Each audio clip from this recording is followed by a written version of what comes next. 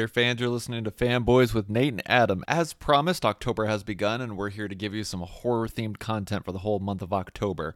Today, we're talking about Stranger Things. We've already gotten 3 seasons under our belt, and we've just now recently seen news this week that Season 4 is upon us. Probably a lot of you out there are big fans of Stranger Things like us. If you haven't seen it before, what the hell have you been doing with your life? Get on Netflix, stream it right now. And then after you're finished streaming all those 3 seasons, come back here and listen to our new Scary Things podcast. So this episode begins our Scary Things talks for the whole month of October. We're planning on dishing out a lot more spooky types of episodes for the rest of the month. So check those out. Be on the lookout. Follow us on Facebook, Twitter, and Instagram. Facebook and Instagram, you can find us by searching Fanboys Podcast. And on Instagram, find us by searching Fanboys Pod. Here we go, fans.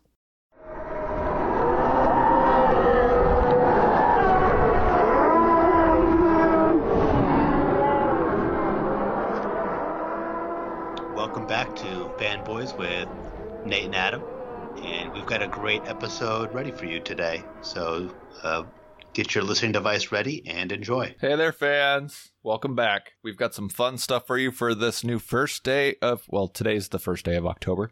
Some people are really into October, and Silo is one of them. Actually, the correct way to phrase that is some people are into October, everybody else is wrong. I mean, I'm not anti-October. It's a perfectly respectable month. It's in the top 12.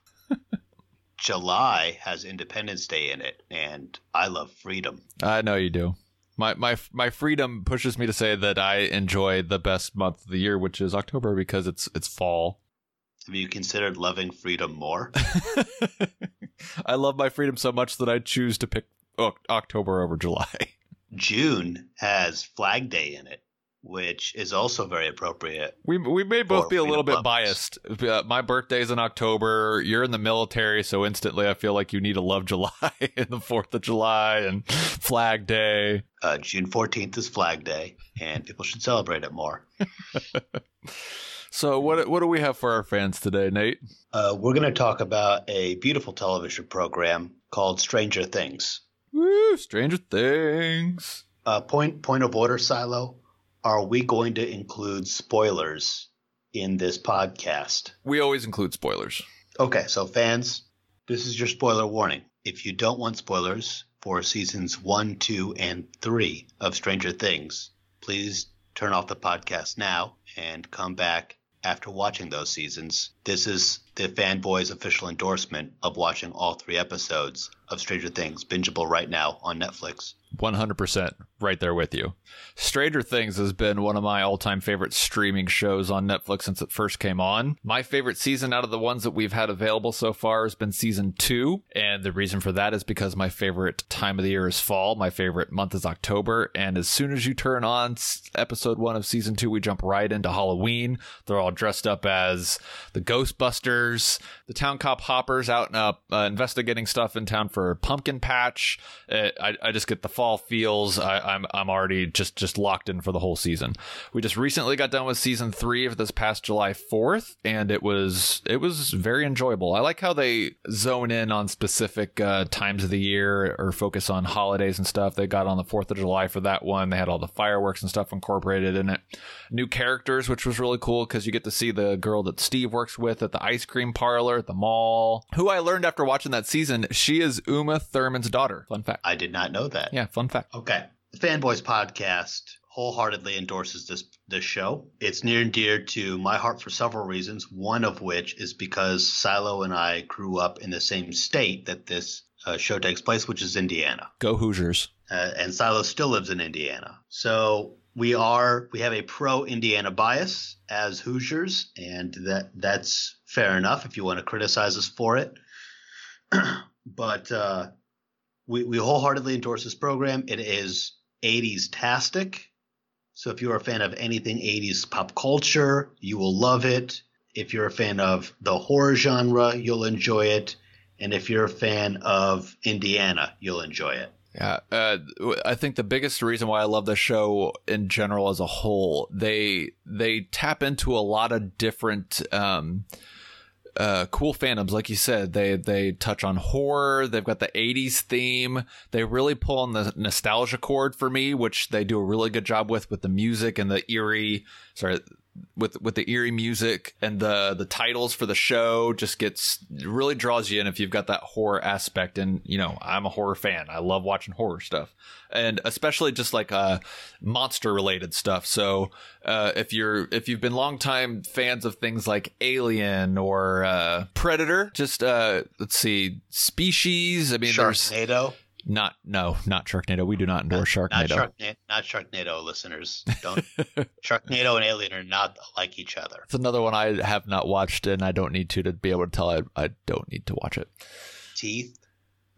Leprechaun. Oh God. Side note, were you of the group the day that we discovered Teeth and how horrible that was? I was there. God damn it. So if that might even be available on Netflix, I think I saw online the other day that it is. Search with caution, fans, and that's all I'm going to say. It's a scary program. It's a very scary program. It's unlike anything else you'll ever watch. There's some freaky stuff on the internet, Silo. You don't know what these people are into. It's fair enough. Anyway. The last thing that I think I really love Stranger Things for is the buddy comedy aspect, where you're following these group of kids, pulls back in memory for things like Goonies, Super 8. Stand By Me. Okay. Stand By Me. Yeah. And of the ones that we just recently reviewed too. So like the It crowd from the movie It, when they're kids and stuff. I really like that. Band of friends fighting some weird, mysterious horror aspect and stuff. That's really fun for me. I like being taken back to the days when we were little kids, had little responsibilities, and roamed the world on our bikes. I enjoy that stuff. So if you're still here past the spoiler warning, let's dive into it, and we'll start by setting the stage and talking about season 1. So season 1, we got introduced to all the main cast. We got introduced to this world of the Upside Down, and we got introduced to the inhabitants of said world of Upside Down. And the opening scene to the show on episode 1, season 1, is what just totally rocked my whole world, rocked my socks, because it's 4 guys in a basement playing Dungeons and Dragons in Indiana. Yeah, exactly. And as someone who grew up in Indiana playing Dungeons and Dragons with some guys in a basement, I was just like, just mind blown moment. Like, oh my gosh, I don't know what's going on. I don't know what this is, but I'm in. Take me on a journey. Instantly hooked. That's great that was just the opening scene that reeled you in. In fact, listeners, I'm learning real time with you the moments that it takes to have Nate become an instant fan of something. Like if you listen to our most recent episode, we know that he first became a fan of Smallville because of a little scene in the first season where Clark was doing fence post digging. And by digging, I mean plunging posts into the ground with his bare hands. So it's not a big formula, Silo. If I can find a scene where I can relate to it on an emotional level, then I'm hooked in. Yeah. And once a program has hooked me, I'm willing to stay around, not through any sort of nonsense, but through some highs and lows. Yeah. But this show is all highs. I can't really argue with that. I mean, I get drawn in. So what these seasons run for about generally 15 or so, and sometimes 13 episodes. Yeah, so it's not terribly long. They base it on like chapter 1, chapter 2 for each episode, and at the end of each one they do the page turner, and they hook me in, man. Each time I'm into the end of the season, I gotta see what happens. Season 1, season 2, season 3, each time I'm in it, and it's always engaging. It's always fun. I don't know how they do it, but I am ready for season 4 to come. But anyway, you were talking season 1. No, absolutely. We're all ready for season 4, Silo. That's a good point, because season 4 is coming. So the main cast is Lucas, Mike, Will, and Dustin. Mm-hmm. So Mike, it's his basement. He's the host guy. He's got a classic 1960s perfect quote-unquote esque family. Then you've got Lucas. He's the minority kid in the group, right? And you find out throughout the season that his dad was in Nam. I forgot about that part. He's got all this like old Nam paraphernalia that he equips himself with throughout the season as needed. Then you have Dustin. Has no front teeth. Dustin's my favorite. He's the curly-haired, chubby kid of the group. It's like the classic 80s foursome, right? Mm-hmm. He's a little bit of comic relief. And then you have Will. Will's quiet, more shy, more reserved. Mike is the dungeon master running the game. Will is set with a scenario and he doesn't know what to do.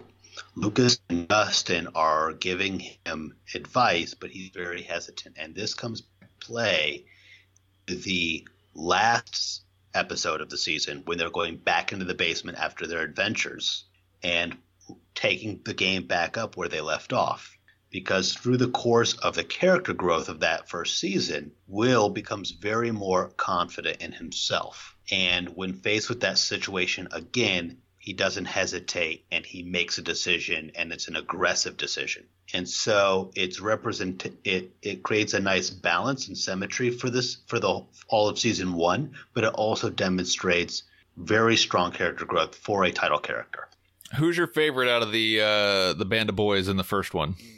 Mike. You like Mike? I like Mike because, they're all great in different ways. Then, do you also like Mike? I like Mike. Dustin's my go-to just because he's kind of the class clown, so he makes me laugh a lot. Okay, fair enough. All right, the other big characters there are Nancy, Mike's older sister. Then we have Barb, Nancy's best friend. Nancy's love interest is Steve Harrington, the sexy boy at high school. Popular kid. We have Will's older brother, Jonathan, who has a crush on Nancy. And we have Hopper, the town sheriff, Joyce, Will's mother, and 11. Well played, Silo. Can't forget 11. 11 she does a great job with her American accent because the actress who plays her is British. Yeah. I'm always pretty well surprised when I learn that one of the actors or actresses that I fall in love with, and you hear them with an American accent for the first time, and then you hear that they have a British accent or a Scottish accent, like James McAvoy. You hear his natural accent, and I'm like, damn, he's good in American accent. Yeah, agreed. But this season was great. The first season was great. We were introduced to the Demogorgon, which is a classic Dungeons & Dragons monster, and I love it. I didn't know that was actually from Dungeons & Dragons. That's cool. I thought they just made it up. So I love that all the monsters in this show are named after Dungeons & Dragons monsters. That's so cool. If you know your D&D monsters, as I do, then you instantly make that connection just like the boys do, and you know some of the implications of a monster of that type. Does that mean the Mind Flayers one too? The Mind Flayer is a classic. Oh, it's so cool. See, now that's an aspect that I'm not appreciating as much. That's cool. I like that. Not only – we'll get into Mind Flayers when we hit season 2. So the boys are also an AV club. So if you like those classic 80s tropes, you've got a quartet of young boys who go on adventures riding bicycles. They fight against the government and evil corporations in their hometown when no one believes them. And they have a magic best friend. Yeah. And 11 comes in. She shakes up their little group with offering a romantic interest, with offering a response to the bullies, and all the classic 80s like good stuff. Like Steve Harrington has the big 80s high school pretty boy hair. Oh, yeah.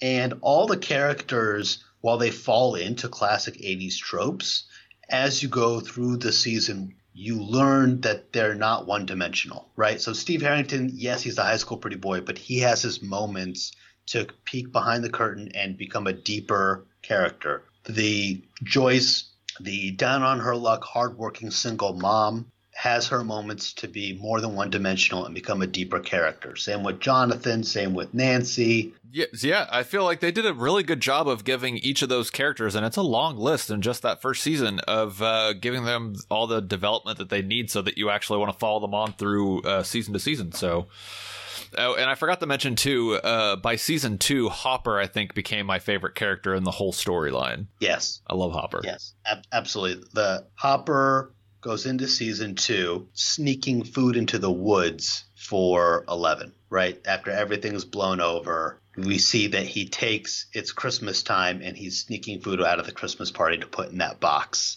because he's reworking his old family cabin. Mm-hmm. And I like that he has a beard in season 2. Yeah. As opposed to just scruff. I think it suits him. It does. He pulls it off very well. And his growing father-daughter relationship with 11 is beautiful to watch. And I really like season 2. I feel like that relationship between the two of them, that had to have been the heart of the whole season, which really drew me in because and that might have been why I grew to love his character so much, because you see him having a huge struggle trying to raise this girl with powers, yelling at her and setting these hard and fast rules that she has to abide by in his house. And then eventually you realize that he's got a soft side and he could be, you can warm up to him, and he realizes that he needs to step up and be a better parent to this girl that he's, in, whatever ways adopted. I agree. Yeah. There's a beautiful moment early in season 2 where they're like confronting each other in the living room, and Hopper's on one side representing standard societal authority. He's a large adult male. He's a sheriff, police chief, and he represents all that societal authority, right? And on the other side, you have 11 who's standing there with superpowers. So she's representing that raw power, both physical and metaphorical or metaphysical, and they're just kind of clashing. And it's a beautiful moment because you don't know who's going to win, right? Yes, Elle could physically kill anyone she looks at, but you don't know who's going to win this battle of wills, and they both bring so much to bear, and it's great. Very emotional. While he struggles to be a dad to a girl who's being looked for by powerful organizations, right? Because I had forgotten. I think that there was a backstory for him in losing his daughter, so that kind of feeds into that. So he had a wife, their daughter died, and his wife couldn't take it and left him. So he had a tragic backstory, and through season 1, he was dealing with all sorts of emotional trauma and pain, and then through adopting 11, he comes out of his emotional shell a little bit. Yeah. Season 2 is also great because Sean Astin is in it. Yeah. As Bob. You gotta love Sean Astin. Even this quirky, just kind of like stepdaddish vibes. It's really funny. Yeah, so Bob works at the Radio Shack. He's interested in Joyce, Will's mother. Mm-hmm. They start dating, and he's doing his best. He likes this girl. She has 2 boys. One is old, one is young. He's trying to not take over the dad role, but just be friendly and be upbeat and have a relationship with them. Uh-huh. And he's just a good guy, and he does his best to relate, and sometimes falls short. But he's just trying. Yeah, but his character actually came into the biggest play of the whole season when his weird nerd knowledge helped them determine what Will was doing with his drawings. He's like, oh, it's a map. And then it covered the whole house to try and determine where they were supposed to go to use that. Yeah, so in this season, the villain, the Demogorgon, has been defeated. And we're introduced to the Mind Flayer, which was foreshadowed at the end of this season 1. So the Mind Flayer is a classic Dungeons and Dragons monster, and the way it's pictured in the show is not in the classic manner, but that's fine. And the technical term for a Mind Flayer, for all you D&D fans out there, is Illithid. Okay. So now the rest of you know too. And then we're also introduced to D'Artagnan. D'Artagnan is the newly adopted pet of Dustin. Dart, short version Dart, yeah. So he finds Dart in a trash can, I believe, mm-hmm. and that becomes a problem. Hard and fast. as Dart, the tiny little slug, soon starts growing into a Demogorgon. And we find out that this is how they grow rather fast, and this is their larval form and their adolescent form. And we're introduced to adolescent Demogorgons in the form of the Demodogs, which Steve comes full circle, and this time he's ready for battle, and the boys go to the town dump where the cars are, and they're ready for this fight against the demo dogs, and the whole thing happens. We also see the romance between Nancy and Jonathan grow in season 2. While Steve's dropping the ball. And we're introduced to Max and Billy. Now, Max was probably another one of my top 3 favorite characters. I thought she was really cool. That was one of my favorite scenes in the whole season where the guys are still not knowing a whole lot about her. They're looking at her from afar on the recess playground like, who is this girl? I mean, what's she doing here? New kid in town. And she's just playing on her skateboard, crumbles up a piece of paper and throws it in the trash can and then walks into the building. And then they scurry over to see what she threw away. And it's a sign that says, stop following me. Yes. She's a fun character. She is. And she's such a perfect fit for the boys group. They just don't know it when they meet her. Mm-hmm. And there's the beautiful interaction of Elle's jealousy at Max because she's used to being the only girl. And the boys resisting this girl and trying to gatekeep her nerd credentials. But, of course, she breaks through because she's so endearing. And all that is wonderful. And then her brother Billy is the complete opposite. Billy is such a dick. He's a dick. He's a huge, huge dick. He's a douche canoe. He's a douche canoe on the canoe or on the douche river. He's terrible. If there's ever been an actor or actress that did such a good job at making me hate them, and if I ever crossed paths with them in person, I'd be like, I want to hit you in the face right now. It was this guy. He did a good job playing that part. More than Sebastian Stan in Hot Tub Time Machine? Okay, I mean, you're allowed to have your opinion. I just think Sebastian Stan played a fantastic retro 80s douchebag in Hot Tub Time Machine. Everybody loves Sebastian Stan. I mean, I do, but he plays he has the hair down. He does the whole thing. He hates communists. I think I hated the bald friend more, as they describe him. He's like Cartman. He's like an asshole, but he's our asshole. I hated him more. That's fair. He is an asshole. Anyway, back to Stranger Things. There's a point where Elle runs away and she meets 8. And number 8 is living with a urban gang, and their aesthetic is very Lost Boys. Yes, very much. So if you're into 80s vampire movies, you will enjoy this segment of season 2. Yes. Their aesthetic is like Lost Boys. Really nothing else of their little gang is similar to Lost Boys, but you'll still enjoy it. You'll get it. And that's a fun little side story for Elle and her development as she dives more into her past and understanding herself and where she came from, is meeting and interacting with number 8. And we move on to season 3, where Steve, Nancy, and Jonathan have graduated from high school, and they're out now. They got jobs. And the boys are late middle school, early high school. Yeah, I want to say middle school. Maybe latest early high school, I would say. I'm going to go ahead and say 8th grade. Let's say 8th grade. Dustin has spent most of the summer away at camp, so he has a girlfriend that he made at camp. As he says in the beginning, none of them really believe, but it's that old chestnut. No one believes him, but he claims he made a girlfriend at camp. Yeah. Steve is working at the mall ice cream parlor, and this is our first big dive into the quote unquote 80s mall culture, right? Or mall phenomena. So this was a great 80s move on the show's part. Let's all go to the mall today. How I Met Your Mother. Anybody? Bueller?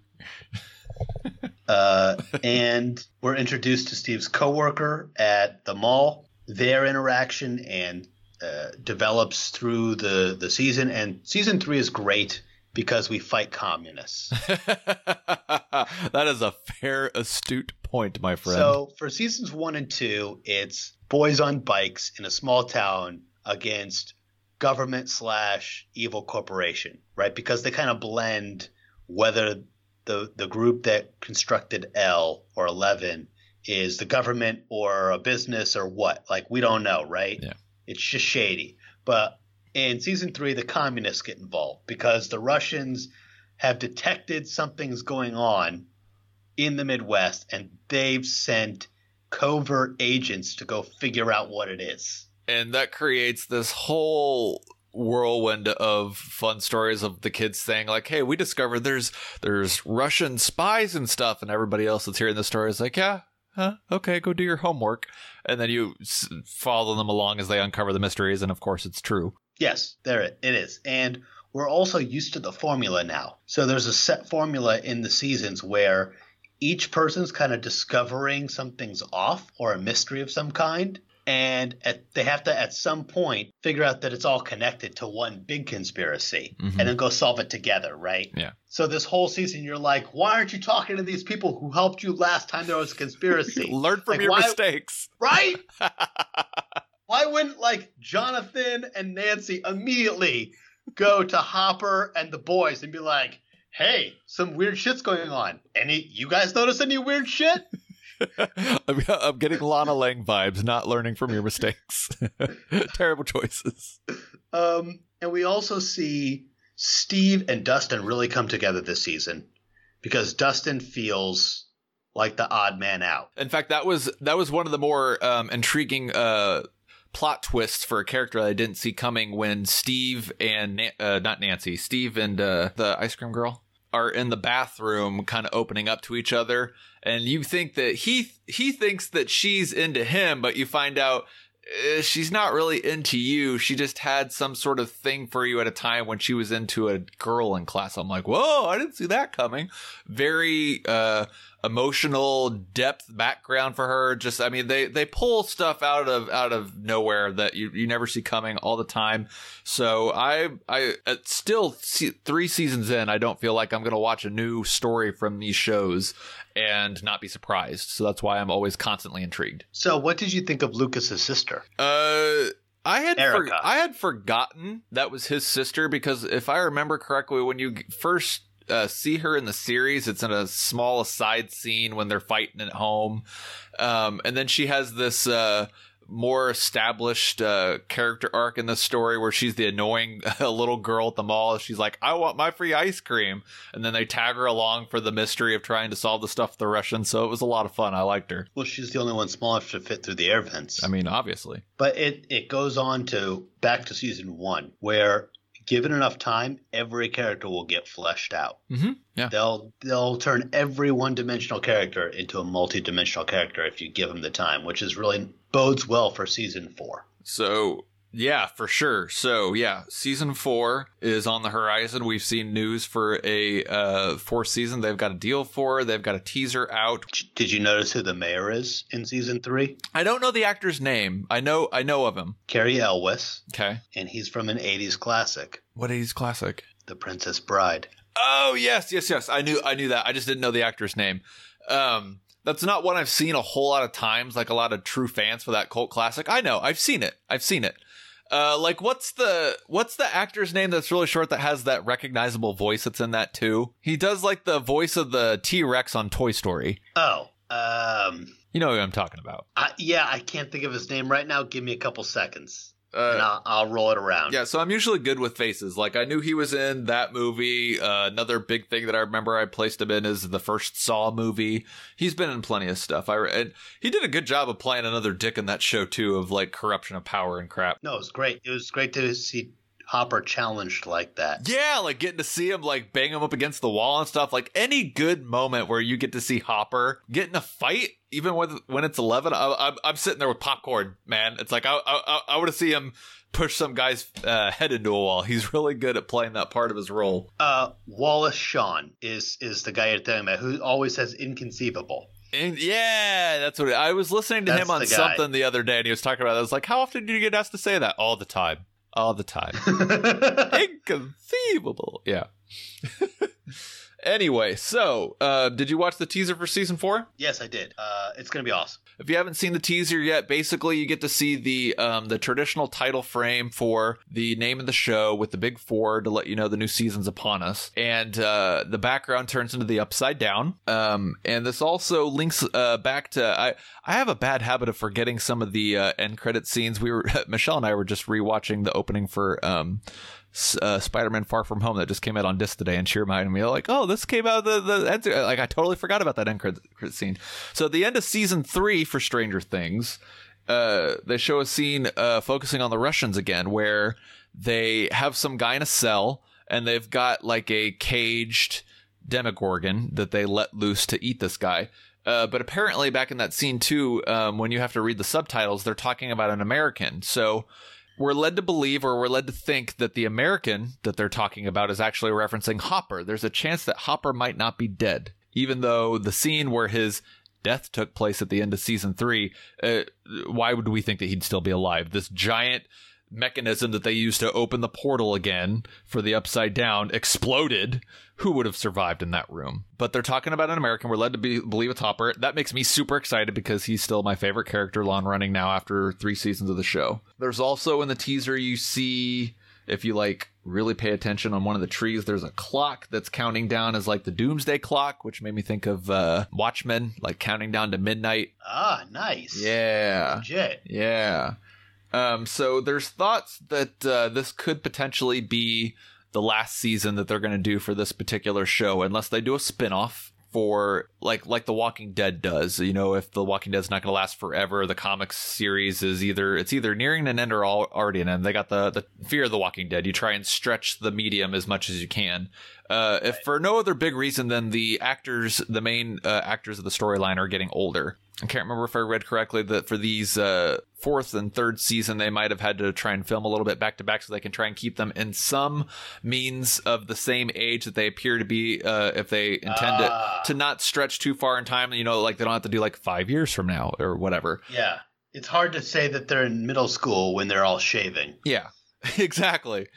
If I were a showrunner of that type of series, that's a detail that I would try to pay attention to. But that's logistics and stuff that's hard to do with actors. You can only film when you have funding to film. That's the problem, right? So you film an episode or you film a season, and then a year later the season comes out, and then you get funding again. So now 2 years have passed from the time you wrapped filming to the time you can film again, because Netflix only keeps re-upping the show if the last season is profitable. Yeah. Right? Right. So they're waiting 2 years per season. And plus, that's tough. Yeah, and plus, the more that I listen to the podcast I listen to every week, or listening to movie stars talk about their day jobs and stuff, you have to think that the Netflix industry of filming is a lot different than your typical series, because they're built for streaming back to back, unlike other ones that kind of like Arrow's been filming little by little until almost the whole season's ready to film as you go. So Netflix is a little different beast. Netflix has to film the whole season at once.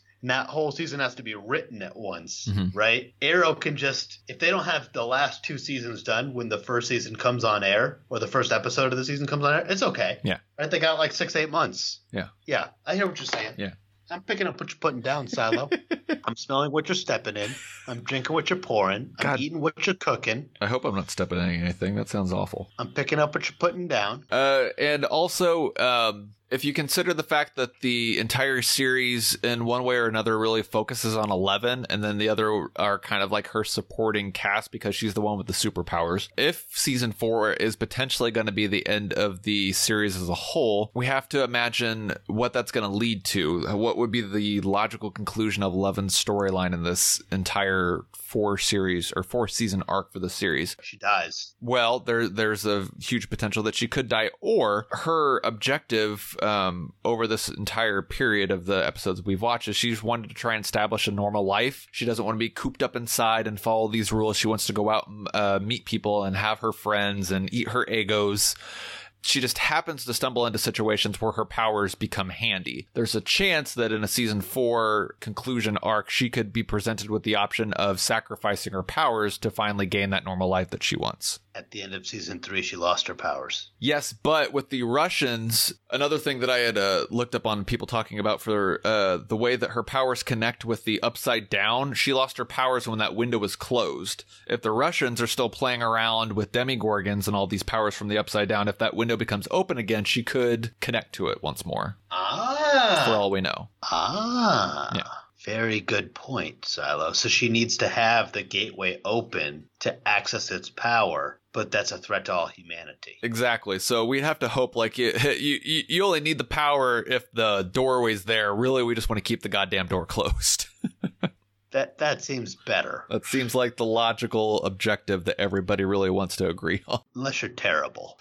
Unless you're terrible. Unless you're one of these guys like the douche canoe Billy. Billy? If you're like Billy that's sleeping around with married women and almost wanting to beat up on your little sister. First of all, Billy does beat on his little sister. Yeah. Second of all, he also sleeps with married women. But Mike's mom didn't go. That's true. I mean, she looks great, and I wish she had my number, but she didn't go. Okay. Okay.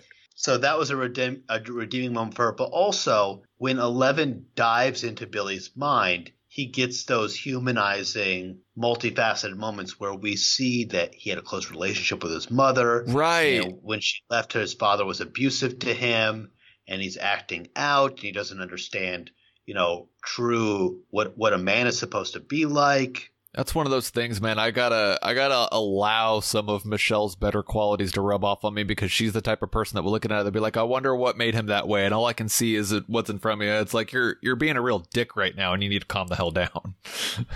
It makes it difficult for me to want to try and empathize with the villain, basically. Well, I mean, in fiction, people can be more black and white. Mm-hmm. Tip of the hat to Stranger Things for trying to create multifaceted. I mean, Billy is a douchebag, but he's not the villain. Even though the the Mind Flayer takes over his body and uses him for vile purposes, being a douche canoe is not being evil, which the Mind Flayer is inherently evil. True. It sacrifices townspeople to its own power.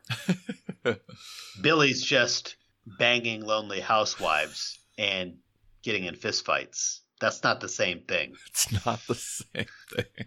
You shouldn't do that. We're not trying to suggest that we think that you guys should do that. Obviously, being a douche canoe is a bad thing. I'm not endorsing douchiness. We're endorsing watching Stranger Things. But murder is worse.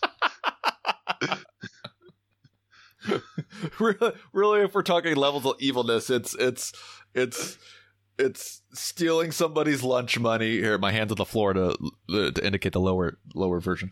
Stealing somebody's lunch money, giving wedgies to kids in school, punching somebody that looked at you a weird way, sleeping with married women, and killing people.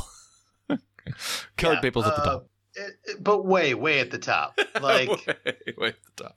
Like, sure, you shouldn't sleep with married people and contribute to an affair, but murder is way worse. way worse. And whatever. For all we know, but we're not going to get into Billy's sex life anymore. we're gonna put that pie on the windowsill for now and move on. There's pie? I'm a fan of pie. It's metaphorical pie, Silo. I like apple pie. Yeah, well, that's because apple spice is better than pumpkin spice. I don't disagree with this. Pumpkin is a huge fad. I don't not like pumpkin, but apples are better. That's right. If you enjoy either pumpkin spice or apple spice or pie or not pie or autumn or not autumn, you should listen to our backlog of podcasts to support the things that you like. I agree. Agree. They're worth listening to, mostly. Listeners, we can bring you much more of our sexy voices if you give us a subscribe, if you give us a rating. Right now, we've got some very outstanding ratings, but we could use more. Ratings are great. A rating and a comment is the gold standard. Yeah, we want to see your comments.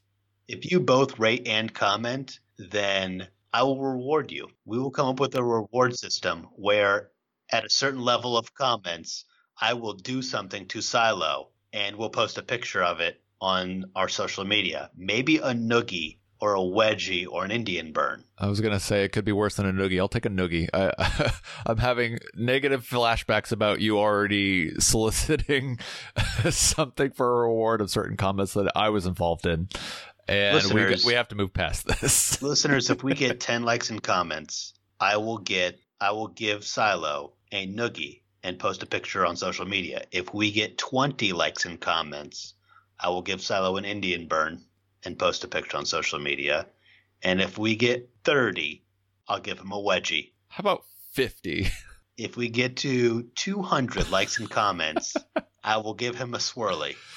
Well, that does it for our episode this week, listener. I don't like how you solicit out weird things for me.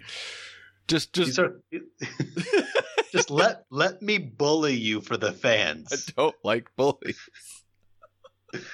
You're supposed to be my friend. This is for a good cause. I'm bullshit. It's a good cause. What do I get out of it? You don't think the podcast is a good cause? The podcast is a good cause, but there's better ways to reward people. It's possible, listeners, that as likes and comments go, you should also comment on suggestions for me to bully Silo as rewards to you. Okay, I will agree with that. That's a fun campaign. Let's go for that. We'll call it the Bully Adam campaign. Now, this is a ribbon I'd put on my car. We're already making stickers. Look at that. Everyone's heard of the March for Dimes. This is the new deal. You got any final thoughts, Nate? I'd like to invite all our listeners to stick around for the postcast after the podcast. We have a beautiful postcast podcast waiting for you, and you should give it a quick listen. And don't forget, go ahead. Don't forget that it's sexy because we take our shirts off, and we encourage you to as well. And don't forget to tell your friends about the show and how much you like the podcast postcast. If it's not the only reason that you love listening to the show, if we take our shirts off, though you can't see it, we still do invite you to join along because it's more enjoyable. Thank you, and that's the show. Thanks, listeners.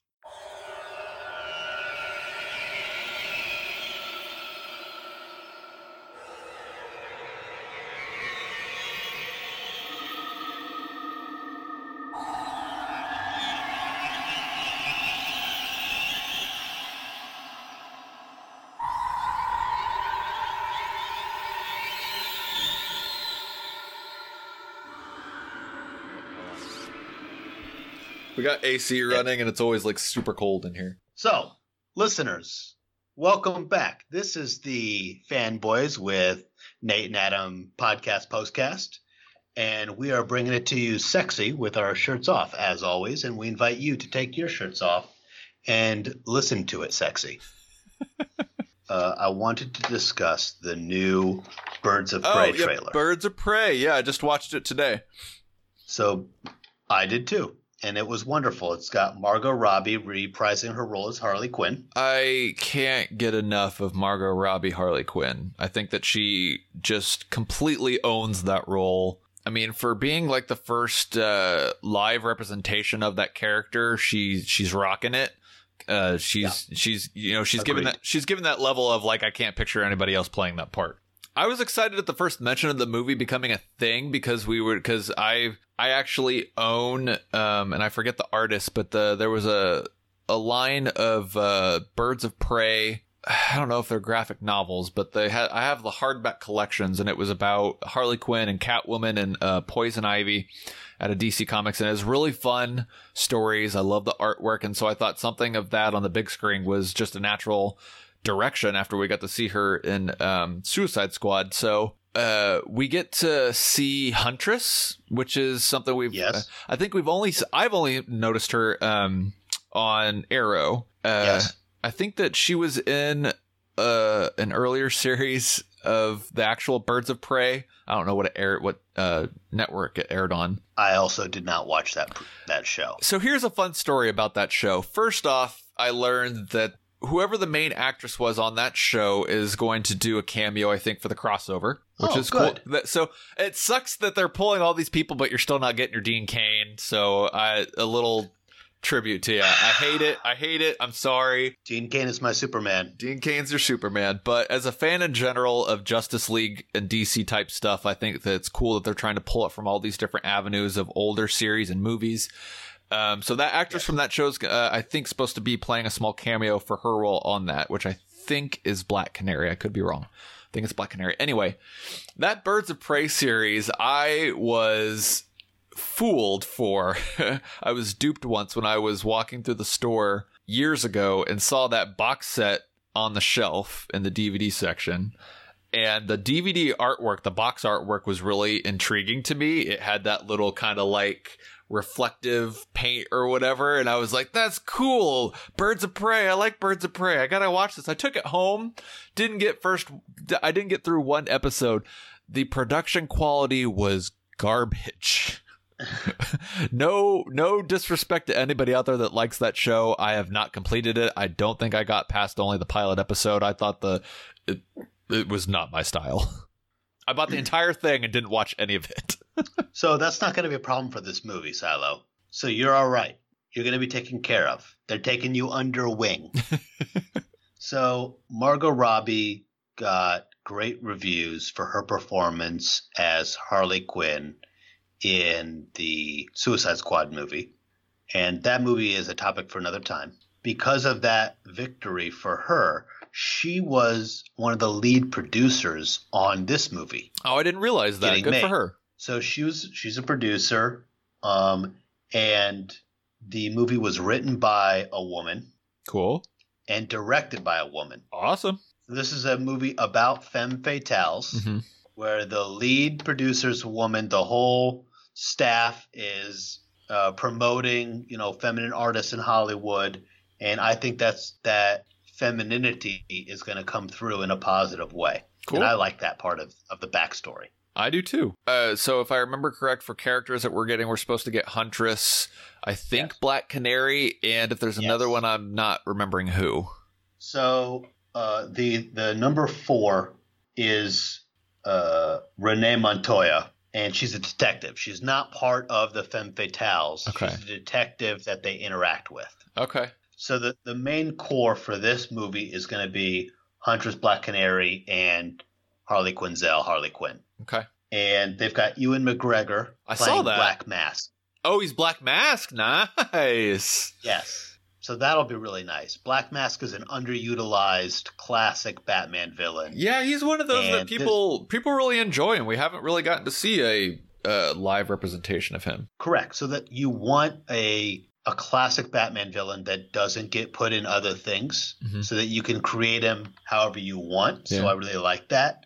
And I hope Ewan McGregor puts on the mask at some point during the movie, but if he doesn't, that's okay too. I mean, it's the first teaser / trailer, and generally, even if they do it in the movie, they won't release the fact that they did that in a clip until like maybe the last trailer that they break out. I wouldn't be surprised if they do it in the movie. I want to tip my hat to Margot Robbie. Her Boston accent is rock solid. I like it too. She does that well. I mean, neither one of us are from Boston, but I think she pulls it off very well for an Australian actress. Oh, yeah. I don't think that she harps on it too much. She doesn't make it too thick or anything, but she plays well with it. I've watched movies where actresses were supposed to have accents that I didn't feel like it was consistent throughout the role. I've never had a problem with the way that she portrays this character.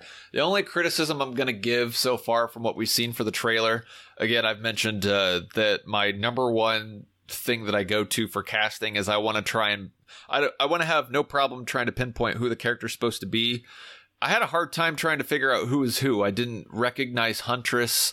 I didn't recognize Black Canary. I got you. So don't worry about it. At least from the visuals that I've seen, I feel like they've deviated a bit. Maybe they'll progress in the movie. I don't know. So as far as like visually distinguishing these people and putting them in costumes and all that remains to be seen. So I should tell the listeners that my introduction to Huntress was in Justice League Unlimited in the late 90s, early 2000s. And they had specific episodes where they had Huntress, usually with the Question, hunting down a conspiracy, doing yada yada. Mary Winstead is playing Huntress in this movie, and you might recognize her as Ramona Flowers. Oh, no shit. I didn't pick her out as that. I do like her. Okay. Scott Pilgrim versus the World. Okay. Issues resolved. I really like her. I didn't see it close enough in the trailer, but I really do like her. I got you. And my introduction to this actress was in the movie Sky High, as you know. Yeah, Sky High. Okay. Where she played the villain that controls machines. Yeah. So that's great. I'm happy to see. I mean, she's staying right in a nice little nerd / geek lane with those two credentials under her belt, and now this. And I'm happy to see her as Huntress. Then Black Canary is being played by Journey Smollett-Bell. Do not recognize that name. I haven't watched either of these programs, but she was in Friday Night Lights. Okay, I haven't watched that either. And True Blood. I haven't watched True Blood either. Okay. But I will not hold the actions of her brother against her. Her brother is Jussie Smollett, who made the news cycle not too long ago in this past year for a scandal. Okay. Huh. All right. Fair enough. And we won't dive into that scandal, but we're not gonna hold her brother's actions against her, and I think she's gonna do good work here. Okay, that's fair and enough. Last is Renee Montoya, the police detective that interacts with the birds. And my first look at this actress was in a long time ago movie called White Man Can't Jump. I haven't seen it, but I know of it. You haven't seen White Man Can't Jump? Who else was in it? Woody Harrelson. That sounds right. Okay, yeah. I haven't seen it, but I know of it. Bruh. If we're talking Woody Harrelson movies, I've got another one on my radar that I'm really worried about watching in this month. Zombieland 2. Well, we've all got to watch Zombieland 2, absolutely. But anyway, to the trailer. Now that we've talked a little bit about who's in this film, how it was made, how it came about, I really liked kind of the visual style of this trailer. It had less of the colorfulness of Suicide Squad. Because Suicide Squad had like a dirty, grungy, but pop. Yeah, very pop to its color palette. It had a dirty pop to its color palette. This seems less of that, maybe closer to a Dark Knight color palette. Based on, Harley is always going to have those bold yellows, reds, whites, and blacks, right? And you saw her Goodnight Bat was in the trailer. They showed a hyena, which I loved. Because the hyenas were integral to the original Harley Quinn, which she was introduced in Batman the Animated Series. I saw that clip. I thought that was really cool. I can't believe they're doing that. That's neat. Is there anything that caught your eye, particularly in the trailer? I only watched it the one time while I was at work. I'd have to rewatch it again. I wasn't quite sure who the villain was supposed to be, so pointing that out that it's Black Mask, I'm very intrigued by that. I mean, the only I won't let this take away from my excitement to go see the movie. I'm really into always paying homage to the characters' costumes in some way or another. Very particular about how they visualize Black Canary. I've even been a little bit critical of the way that they've done the progression of different people playing that role on Arrow. And I even think, at least what I've seen for this final season, they're going to do a costume that I finally feel is like well suited for what it's supposed to look like. I hope they do some version of that in the movie. I mean, I don't know how traditional you could consider my fandom for these characters and their costumes and stuff from the comics, but like my true favorite version of all of the DC, what I refer to the cover girls, when I first discovered Adam Hughes artwork of people like Black Canary, Catwoman, Zatanna, Poison Ivy. It's just, the classic, you got that pose of Black Canary in her black and gold, and she's just like cracking her knuckles. I like that old style, like the traditional type of costumes and stuff. So I hope they do some version of that. Getting the purple palette color in for Huntress. I mean, you already get to see that she's using the crossbows, so she's got that down. But I'm instantly really drawn into knowing I'm going to go spend the money on the ticket just for Harley Quinn. She plays the role really well. I think they market her character really good. And I hope they make a third movie with her in it too. Focusing on how she's trying to take herself away from the Joker. Like you said, lady power, girls sticking together. So that's going to have itself a whole new different type of audience on top of us going to see it. I already know I'm going to buy a ticket. I'm easy to please. Yes, that's true. You are. 100% agree with that. I agree with that. Your girlfriend would agree with that. Everyone would agree with that. Yeah. I think that there's a lot of potential in this movie to improve upon the things that were good about Suicide Squad and move away from the things that were bad.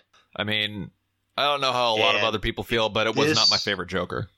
If this does well, they can certainly make a follow-up, and certainly Margot Robbie has a vested interest in making sure that this goes well. I think that just shows how much you must enjoy playing the character, which is another thing that gets me excited about watching these things. Like, knowing how much somebody like Robert Downey Jr. enjoyed truly playing Tony Stark for 10 plus years. You know, there's no sense of having to like recast somebody like you did in the Dark Knight trilogy where you lose that continuity. When you see a person that you know is passionate, loves playing that role, that's another level of getting to enjoy watching them play the part. And I get that from Margot Robbie for Harley Quinn. Did it say when it was supposed to come out? I don't remember if I saw a release date. I don't remember either, but we're all waiting patiently. Yes. So whenever it's released, we're looking forward to it. We're looking forward to more trailers being released before the movie comes out. And if those trailers are deemed significant enough, we will discuss them in future postcasts. Or dedicated episodes, who knows? Oh, bold, Silo. Bold. You want to jump in and help me edit some episodes sometime in the future? Yes, I should probably learn that at some point. I would be thoroughly impressed and touched if you tried to learn how to use the software. It's free software. Yeah.